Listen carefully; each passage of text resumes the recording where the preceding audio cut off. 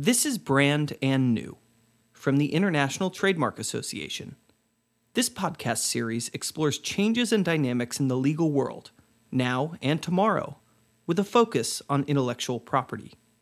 I am Audrey Dove. Welcome to Brand and New. General counsel no longer are limited to a reactive role overseeing litigation farmed out to law firms, but instead are key members of the corporate decision-making team. This is a major shift. General counsel are leaders, innovators, decision makers at the highest levels, far beyond being technicians in the law. They also have to be agile in an ever-evolving environment. Let's take technology, for example. Tech has invaded legal practice over the last decade, from sophisticated legal analytics technologies in e-discovery tools or prior right search software to smart contract protocols to facilitate negotiations, or even high-end IT security features aimed at protecting files' integrity. Lawyering does not quite look like it used to be just 20 years ago. And this is part of the discussion open in this episode with Aurélien Hamel, General Counsel of Total, the French multinational energy company, one of the 6 super major oil companies in the world. Before overseeing a team of around 500 lawyers at Total since 2016, Aurélien was a regulatory and dispute resolution lawyer with various firms, including Metzner Law Firm and Allen & Overy as a partner. He will share with us his vision on what the legal leadership of tomorrow means in terms of relevant skills, from openness to innovation to new perspectives on performance and knowledge management. Thanks for accepting our invitation. It's a pleasure to be with you. Drawing from your experience of managing legal teams at the international scale, we would be very interested in your vision of legal leadership and in particular, over the course of your career, how has your perspective on being a good lawyer and efficiently leading a legal team evolved? From the moment I was an associate and then a partner in private practice in law firms to today, where I'm general counsel of a large company with a very large in-house team, this has changed, frankly, dramatically. As an associate and then a partner in law firms, I thought, and I think I was right in thinking so, that being a good lawyer meant, being extremely skilled, extremely knowledgeable in one's field of practice. Mm-hmm. And when I, moved on and became a partner, I thought I had to pass that on to, the younger associates. And it was all about skills, performance, knowledge, experience. And it was, and still is, to a large extent, actually, of paramount importance for private practice attorneys. Now, when you move in-house, you do realize that it takes much more than that to be an accomplished lawyer in all the senses of the word. What you have to do as a senior in-house lawyer, as a general counsel, namely, is you really have to become an enabler and you have to make sure that the in-house lawyers in your teams, the outside counsels in law firms, will have what they need to deliver reliable, skilled legal work for the benefit of the client. And that's a very different world where you have to think in advance of how best to staff a team, what tools they need, what training they need.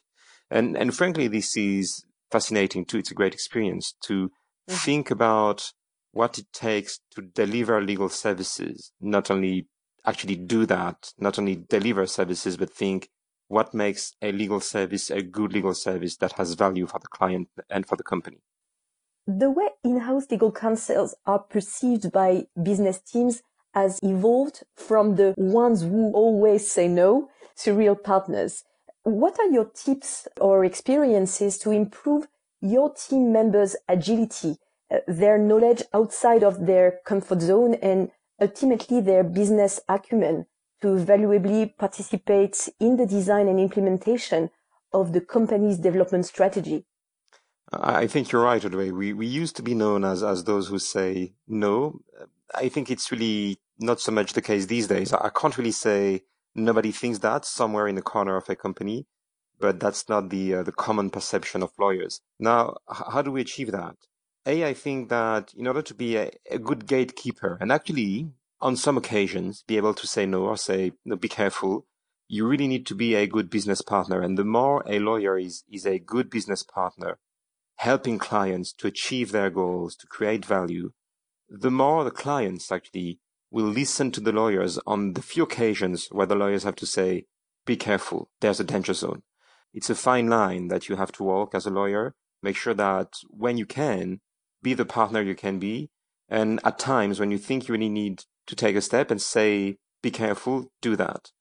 And so how do you achieve that, frankly, in practice? First, you have to stay very close to the clients. And for instance, at Total, the lawyers are disseminated close to the clients. And it's very important that they stay close to their clients to build trust, because you need to stay close to build trust. You can't do that from a distance. That's one thing. Then the other thing you need to do to be a good lawyer, especially in-house lawyer, is to really understand your client. As far as I'm concerned, when I joined here 4 years ago, this has meant understanding the world of energy. What is energy? How is it produced? What is oil? What is gas? What is renewable? And you need to understand that. You need to actually enjoy that, I think. And you also need to understand in a company like mine, what's climate and how energy, the energy mix and its evolution is related to climate and climate change. And how do you do to address that? So in other words, to be a good in-house lawyer, you need to stay close to the client, understand the company, understand what it is that the company does, how it affects the world, positively and then maybe not so positively. And once you do that, you can be really a great value added to the company. I mentioned the role of technology earlier in my introduction. In your daily practice, is the digital transformation an opportunity to do a better job or a challenge to overcome? What's your experience, your practical experience in this respect? Well, first I'll say that, I don't know whether you read Susskind on the law and then what tomorrow's lawyers should be. Yes. We all have, I guess. He has devised this more for less challenge.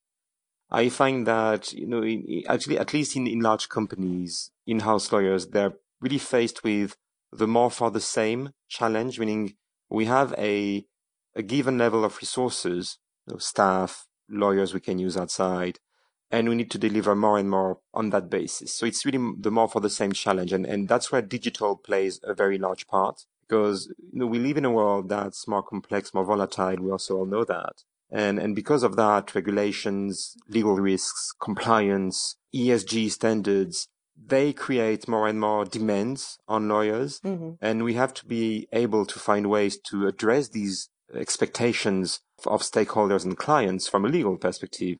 And at the same time, deliver services and try to sleep at night and spend some time with the family. And mm-hmm. to achieve that, digital certainly is a game changer. And the way I see it is that it is an opportunity, but it is very difficult to transition from a standard practice of the law where we get queries, requests for assistance from clients. We assist, we deliver, we draft, we provide opinions, we negotiate, and then we move on to something else. And you need to take a step back. And the way I see it in my position, actually, is that in order to save time with digital tools, at first you need to lose actually a lot of time, because you need to take a step back, take time to reflect on how is it that we deliver legal services to our clients, and what is it that can be digitalized, that can be made different in the way the service is provided. And this is really change management afterwards. That's important, because even though you may have digital solutions that will automate some of the processes, for instance, in contract automation, even though you have that and it's available to your lawyers, if you don't take the hands of the lawyers, and that includes me, and walk with them the path of change, nothing will happen. And we've all seen that. So to me, it certainly is a great opportunity, but it takes to lose time in the first instances, and these instances can be actually lengthy ones. And it takes a lot of efforts to make sure that lawyers, they walk the change. Mm-hmm.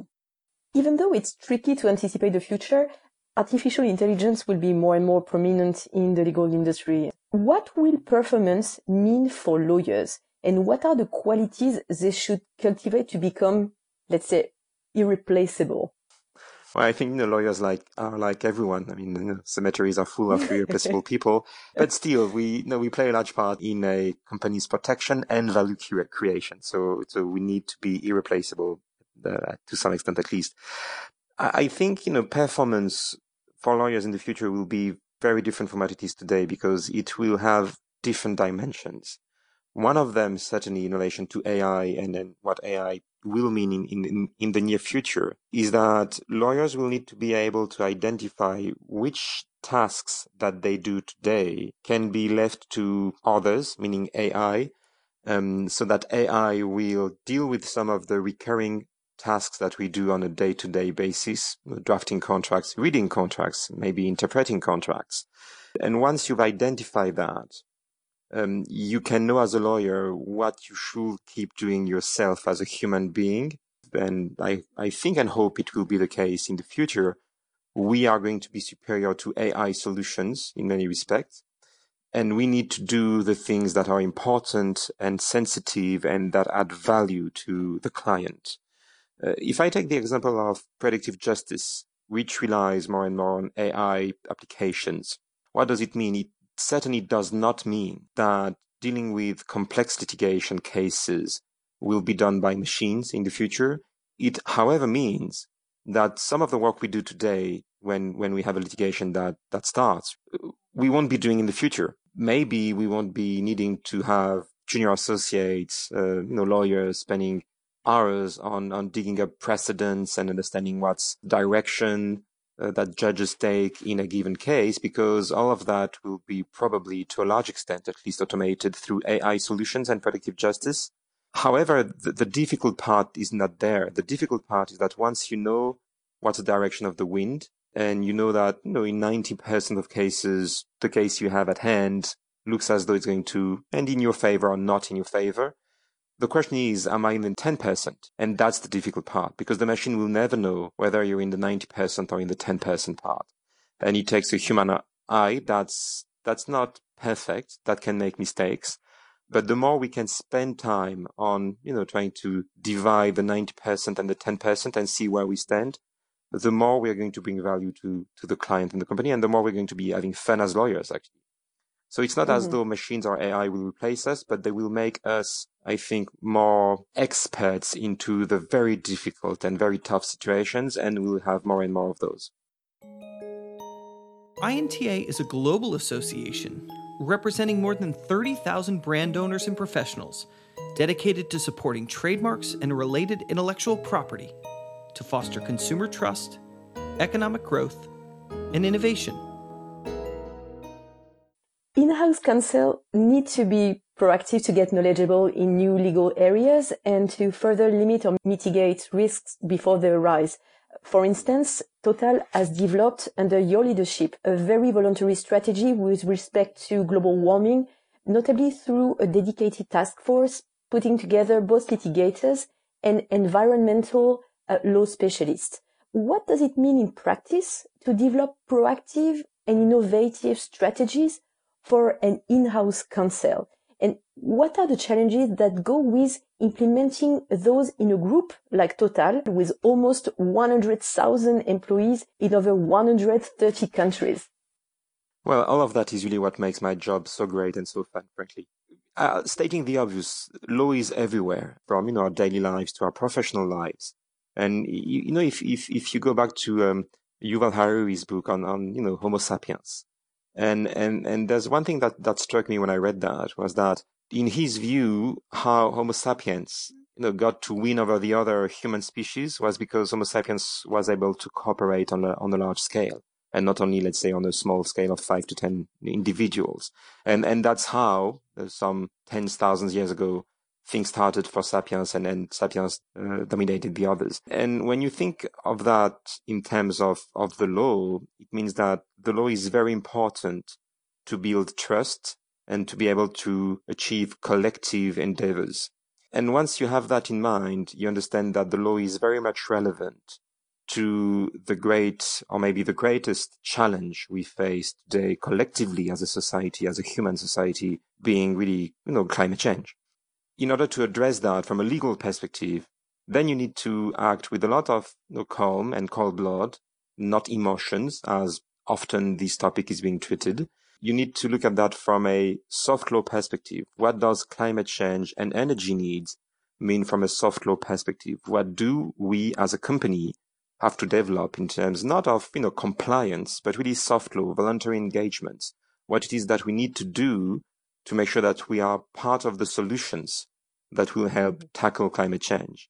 And this has amazing implications from a legal perspective, where actually we get to be architects of something that is going to be part of the company's strategy. And the lawyers we have, they've been working on our company's voluntary engagements, undertakings, objective setting, ambitions, to make sure that what is being decided from a strategic standpoint has a clear legal consequence internally. Again, that's internal law, so to speak, within a company.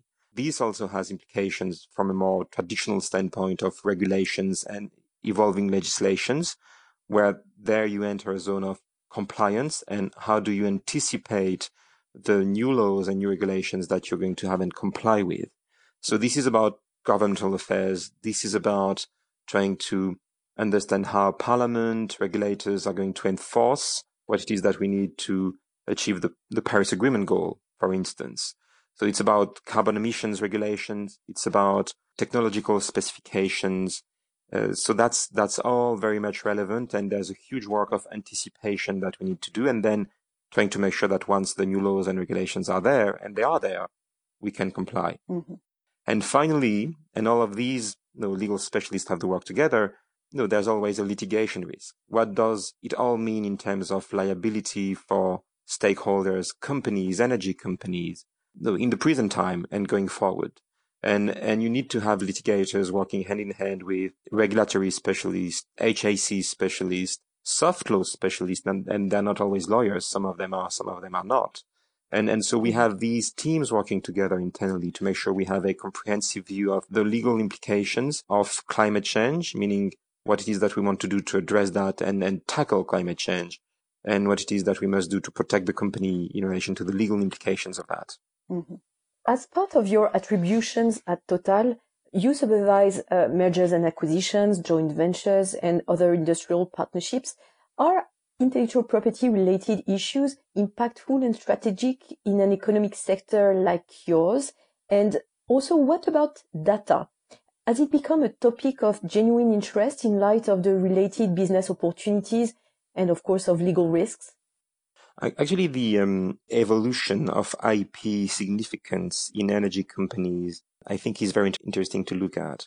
When you look at traditional, some time ago now, oil and gas companies, there was maybe less reliance on IP and technology and licenses to conduct our operations, but this was a long time ago. The oil and gas industrial processes have become more and more sophisticated, and more importantly, the industry has shifted from a model where companies will be working on their own, on their licenses and fields, and now it's only about joint ventures. And there's never going to be any field where a company is going to be on its own. It's always going to be in partnership with others.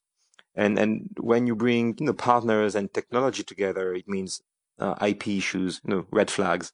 How do you protect that? And with the evolution of energy, this is becoming more and more true. Energy production and energy mix is not only about oil and gas, it's about oil, gas, renewables, low carbon electricity, and this is what we do as a company, Total. And when you look at that, you realize that it's going to be about, and this is already the case today, electricity storage, energy storage, carbon capture and carbon use in the future, with a lot of R&D involved, hydrogen, and all of that is very much scientific intensive. There's a lot of R&D activity going on around that. And you need to have a very robust IP protection to protect the value that the company is going to create in addressing the new energy needs and, the new climate needs, frankly, because that's all what it is about too. So IP, even for a traditional energy company, is becoming something that's highly strategic. And when you turn to data, the same is true, obviously. And there are a lot of different, sometimes conflicting legal dimensions to it. And that's the way I see it. Because data is about privacy of data for individuals, and as a large company, especially in the EU with the GDPR, you have to pay very careful attention to how you're going to handle and protect the data that you collect from employees, clients, stakeholders. It's also about protecting the company data as a whole under business secrecy rules, in relation to legislative evolutions in the US, such as the Cloud Act, the equivalent of that you may have in Russia. And you need to have a strategy of how the data of the company are going to be protected in this new legal world, where there's a lot of long-arm jurisdiction rules that pop up around the world. And then you need to think of how do you bring in legal to protect the company from hacking, ransomware, and frankly, from my past experience as a litigator, namely, I'm concerned that the world we live in is not really fit for protecting companies in a world where hackers have no borders, they operate from anywhere. And when you look at legal systems, namely enforcement agencies, police investigations, they very much live in an ancient world with borders, Interpol police cooperation, international warrants for cooperation. These take years to be achieved. When hacking ransomware, they just take minutes to take place. Mm-hmm. So this is something we need to address, and we're not there yet. We haven't found the solutions, I think. Before taking total legal leadership, Aurélien, you were a partner with Allen & Overy, handling complex litigation cases, often mixing criminal and regulatory liability issues. Litigation skills seem like a good way to know firsthand most of the significant risks companies may face, right?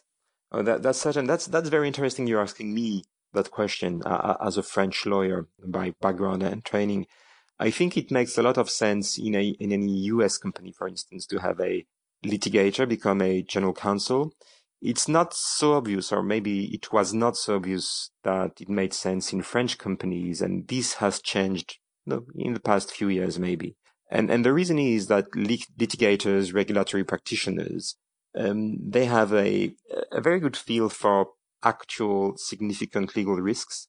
And frankly, it's a very good school to learn from what can happen in the worst case scenarios. And this is what you do when you're a litigator, when you do actually complex regulatory or criminal cases. You get to see pretty much everything in a lot of industries, a lot of legal fields when they go really bad. Bankruptcy, M&A that ends up being investigated by the Financial Market Authority watchdogs, industrial catastrophes. You get to see the worst part of a lot of things. And when you switch and you become in-house, you really have a feel for the areas of large risks. And when you need to concentrate some of your personal and some of your team's attention, so that the company will be protected from that. And from that onwards, you can, become more of a, let's say, upstream attorney and be turning into a good advisor, a good transactional advisor too. And that's a very interesting journey to, let's say, walk backwards the law from litigation and the downstream of the law to the very upstream of the law, which maybe will be soft law, creating the law in the company. You've been teaching legal risk management and compliance in Paris for the last few years. And before that, you were in charge of the criminal law and criminal procedure curriculum at the Paris Bar Professional Training School. As to legal education itself, what is your perspective on the way law is taught at school? In other words, what space should be left to business and management skills for you? So I think what we really need, as lawyers when we get trained in university is first a very sound basic legal knowledge. We need to be taught how to read the law, how to interpret and understand the law, and how to ask oneself the right questions. No one will ever be an expert, especially not out of law school. So the thing is not about being able to find all of the answers off the top of your head, but it's really about understanding what questions you should ask oneself and seek answers from others, from books, from whatever sources you want. And that's an important point. I don't think students who are interested in law should actually try to be experts in any given field. And some of those want to be great experts in very, very tiny niche fields of practice. I think they should stay away from that and become the great lawyers in general terms. And then what you also need is to integrate other skills in the legal curriculum at university, project management, IT skills. And you need to make sure that we move away from a system where we had great individual lawyers being trained to a system where people will achieve great legal solutions through cooperation and collective thinking. This really is a large change in the society we live in. And then as far as French law schools are concerned, to this point, I think they need to make more room for English language classes, because the new legal, and not only legal, but also business lingua franca is English, and we need to come to terms with it. So with all of that, we should have, great young lawyers out of law school who still have a lot to learn once they start their career. Mm-hmm. Could you name a word that would summarize the last decade and the one you expect for the decade that is just beginning? To me, the last decade was a decade of transition from a more traditional world to something that's new and still fairly unknown. And the next decade, I'm going to tell you what I fear and what I hope for in one word.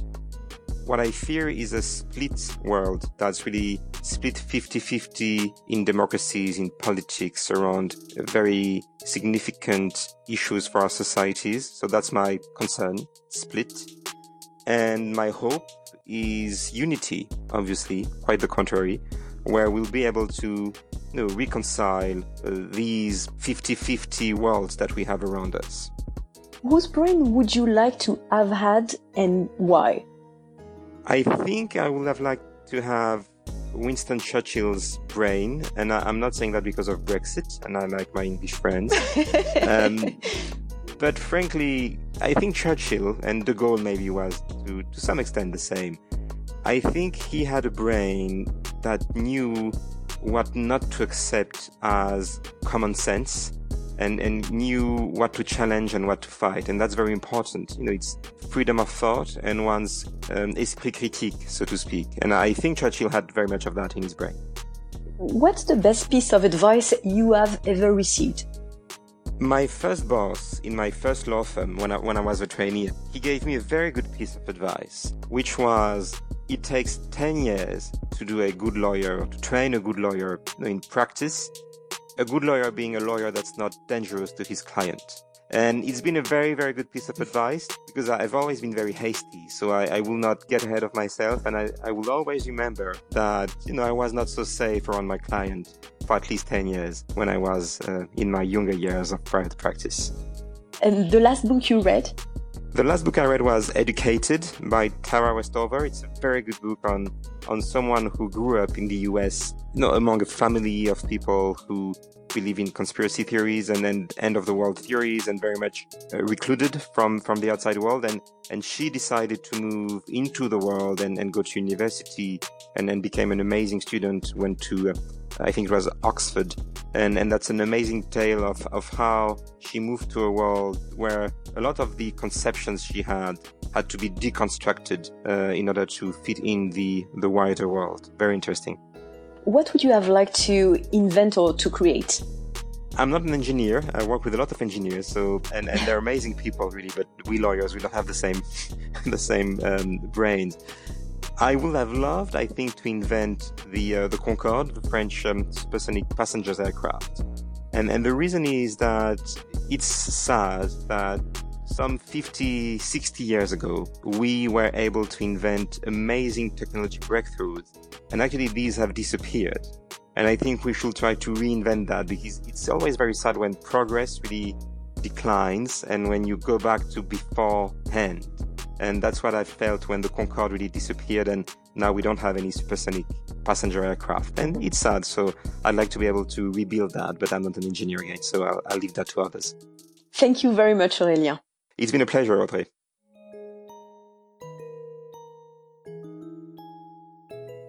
My guest today was Aurélien Hamel, General Counsel of the international energy company Total.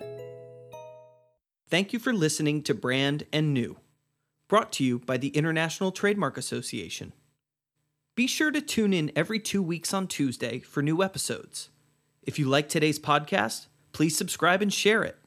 We are always looking for new people to discover Brand and New. And to learn more about INTA, its resources and events, please visit www.inta.org.